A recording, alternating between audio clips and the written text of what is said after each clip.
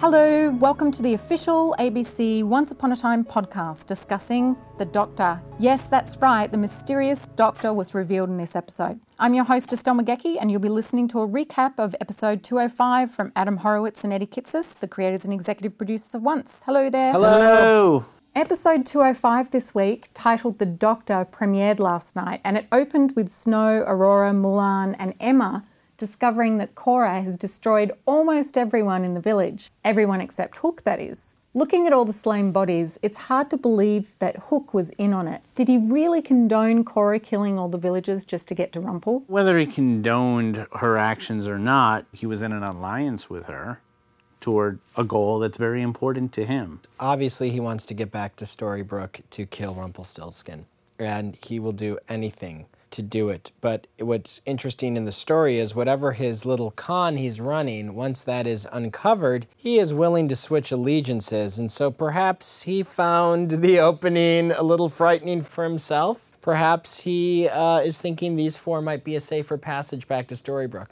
Emma seems to have sharpened her super senses and she's right up there catching Hook in his lies. And I really love it when she whistles for the ogres. That'd actually be handy in real life. Can you talk about Emma's actions over those scenes? Because she seems like she's come into her own. I mean, that's exactly it, which is after a short time in Fairy Tale Land, Emma is getting up to speed. It's obviously a shock to her and a disorienting thing to be in this land. But Emma is Emma, and she is smart, and she's intuitive and perceptive, and all those skills are coming to the fore now. Hook may be a worthy adversary, but she is just as worthy right back at him. I also think that Emma is hell-bent on getting back to Henry. And although she had some growing pains in episode 3, where this was a new land, there are certain things she understands, which is she doesn't trust anyone. And next week's episode will dive a little more into why that is, why she is so distrustful of people, but in this sense, she's not going to be fooled. And when Charming punches the Doctor, I was left wondering just how many ladies did the Doctor sleep with? I would say, the thing about being Dr. Whale is you just don't know what he's been up to, or who. Hey, he was cursed. He was cursed. Regina seeks talk therapy with Archie, and that's a pretty big step for her. She's always basically mocked him. But when Archie repeats a line Rumpel told her when she was young, she completely shuts down. Why? Didn't she get beyond his comment in Fairy Tale Land? No, I think she pretended to. She let go of it, but she never really let go of it. She can't let go of Daniel. It is what made her hate Snow White. It is what made her get rid of her mother. In Fairy Tale, I wouldn't say she gave it up as much as she thought there was no hope of it, so at least I'm going to get my revenge. And now with the curse broken, and many years later, she's still grasping onto it. We saw it last year. She needed magic to get the apple, and she had to give up her little ring that had his picture, and even that was very hard for her to do. So she is somebody who has never really gotten over that loss, and she just acts on it in different ways. And we do see a progression of the young Queen's apprentice with Rumpel as well during this episode. And it's really interesting when Rumpel says that he's wasted his time if the young Queen only seeks to resurrect Daniel. Why refuse to teach her?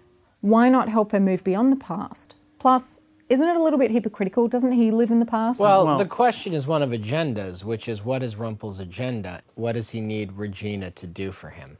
So he is not talking about himself.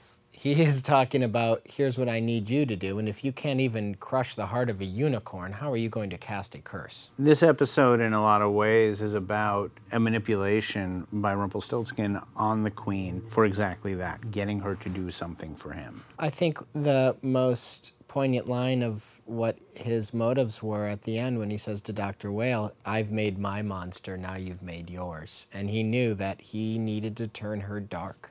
When Rumpel and Jefferson are chatting early on in Rumpel's parlour, they're talking about the crystal ball and the slippers. Yeah. Interesting. It was very interesting. What does the crystal ball do, and are those ruby slippers? Well, what do you think? Yeah, I mean, I know that crystal balls let you see things, and I know ruby slippers bring you to a land without magic, because that's what he said he was trying to get to.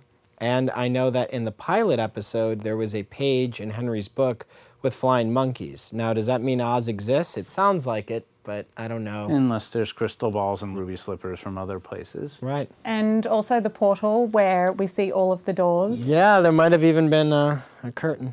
Yeah, could have been a coincidence, though, but probably not. Everyone has been speculating about who the Doctor is for months and months Yes. now. And this week's episode was a great parallel of a present and backstory for Dr. Whale. Yeah, Dr. Whale in Storybrooke is kind of he's a good time guy. He likes to go out, he likes to be with the ladies, and he likes to drink. And as he said to Snow White last year, he just doesn't care. And what we find in The Enchanted Forest, or when we meet him, is he's the opposite. He's actually quite a bit of a workaholic. He is a very disciplined and focused man, and he is somebody who is hell-bent on resurrecting his brother. So whatever happened to his brother, he clearly either feels guilty for or wants to make amends for. So why did Dr. Whale double-cross the young queen? Was it purely for Rumpelstiltskin and the deal that he'd made with him? Yes, obviously Rumpel needed to make Regina realize that she will never bring anyone back from the dead. And Jefferson in his travels knew of a man who was looking for a heart, and Rumpel saw an opportunity, and he took his chocolate with the other peanut butter and made a Reese's peanut butter cup of hate. In the scene with Regina at the stables, can you explain what's happening to Daniel? I mean, is he zombie? Is he sort of coming in and out of a trance like David was? What's happening to him? Daniel's gone. He's gone, and there are whatever remnants of the man who was Daniel that still exist in the universe were being transferred into this dead vessel that had been reanimated, and it was struggling to get out, and it was struggling to give a message to Regina, which was that she had to let him go. I think that there's always a price with magic, and as it said, we can't bring someone back from the dead, and the price for that is the person inside is suffering. And that's what he needed to communicate to Regina, and he basically had to let her know. She had to let him go. It was, a square peg in a round hole. Like, he couldn't come back. And the more that he was forced to be alive but not alive, the more pain he was in, and the more anguish he was causing himself and others. And Regina had to realize that and to finally move on. And just before she froze him, was he about to reach for her again? I think that in that moment, her love for him brought him to a lucid moment to deliver this message, but she realized that that moment had gone and she had lost him to this monster that Whale referred to. And he was making a move toward her, and she had no choice. Rumpel's power is pretty amazing. Mm-hmm. Reattaching arms is something to really take note of. Yeah. So did Dr. Whale have to concede that magic was more powerful than science? He certainly had to admit defeat to get his arm back. That doesn't mean he's completely conceded the point. Do either of you have a favourite scene from this episode? The final scene for me, getting to go and revealing that he was Dr. Frankenstein and being, as we wrote in the script, we called it a land without color. I love it how the heart's colour. Yeah. Because that is from a land with color, and it comes into it. And for us to be able to reveal it, we have had that scene in our minds now for over a year, so it was finally exciting to just see it actually there. We always knew that we wanted to end the episode with, it's not magic, it's science. Yeah, and, the name Dr. Whale was a nod to James Whale, the director of the Frankenstein movie, the classic from the 30s, which is why we named the character that from the beginning. It was fun to see that kind of come to life in this episode finally. In the premiere this year, we actually, it was in We Are Both, when we did the montage of Storybrooke people getting back to work, we actually had a scene where Whale was going to walk into a door and it was marked laboratory, and we cut it because we were like, well, then everyone's going to know he's Dr. Frankenstein there. Let's just wait 3 more weeks.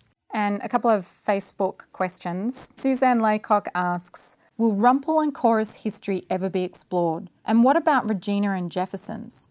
And by the way, she also wants Bernadette Peters to guest star and sing No One Is Alone from Into the Woods. She said that Okay. she can only dream of it. Fair enough. I think that it's safe to say we'll explore the Rumpel-Cora history, and probably sooner rather than later. And I believe we have already seen the very first time Jefferson met Regina, which was episode 5, when Rumpel introduced them in his castle. I don't really see Bernadette Peters popping up in the woods anytime soon. I don't think we'll be singing Into the Woods anytime soon, simply because that is a different project, and the rights to that would probably be cost prohibitive for us. Grace Merton asks, In season 1, Mr. Gold mentions that he arranged for Henry to be adopted by Regina. But what drew Gold to bring the Saviour's son into Storybrooke if he didn't regain his memories until Emma's arrival? Well, that's an excellent question. And that's a story that we want to tell. How did he end up with Henry, and why was Henry born in Phoenix? Yeah. That actually might get answered very next soon. week. Very, very soon, yeah. Excellent. Something to look forward to. Well, thank you both so much. Thank you. Thank you. Listeners, thank you too. And if you'd like to be a part of our next session, please add your question to our podcast post on the Once Facebook page, facebook.com/OnceABC. Please join us next week and tune in to Once Upon a Time, Sundays, 8/7 Central on ABC, and available the following day at abc.com. Thanks for listening.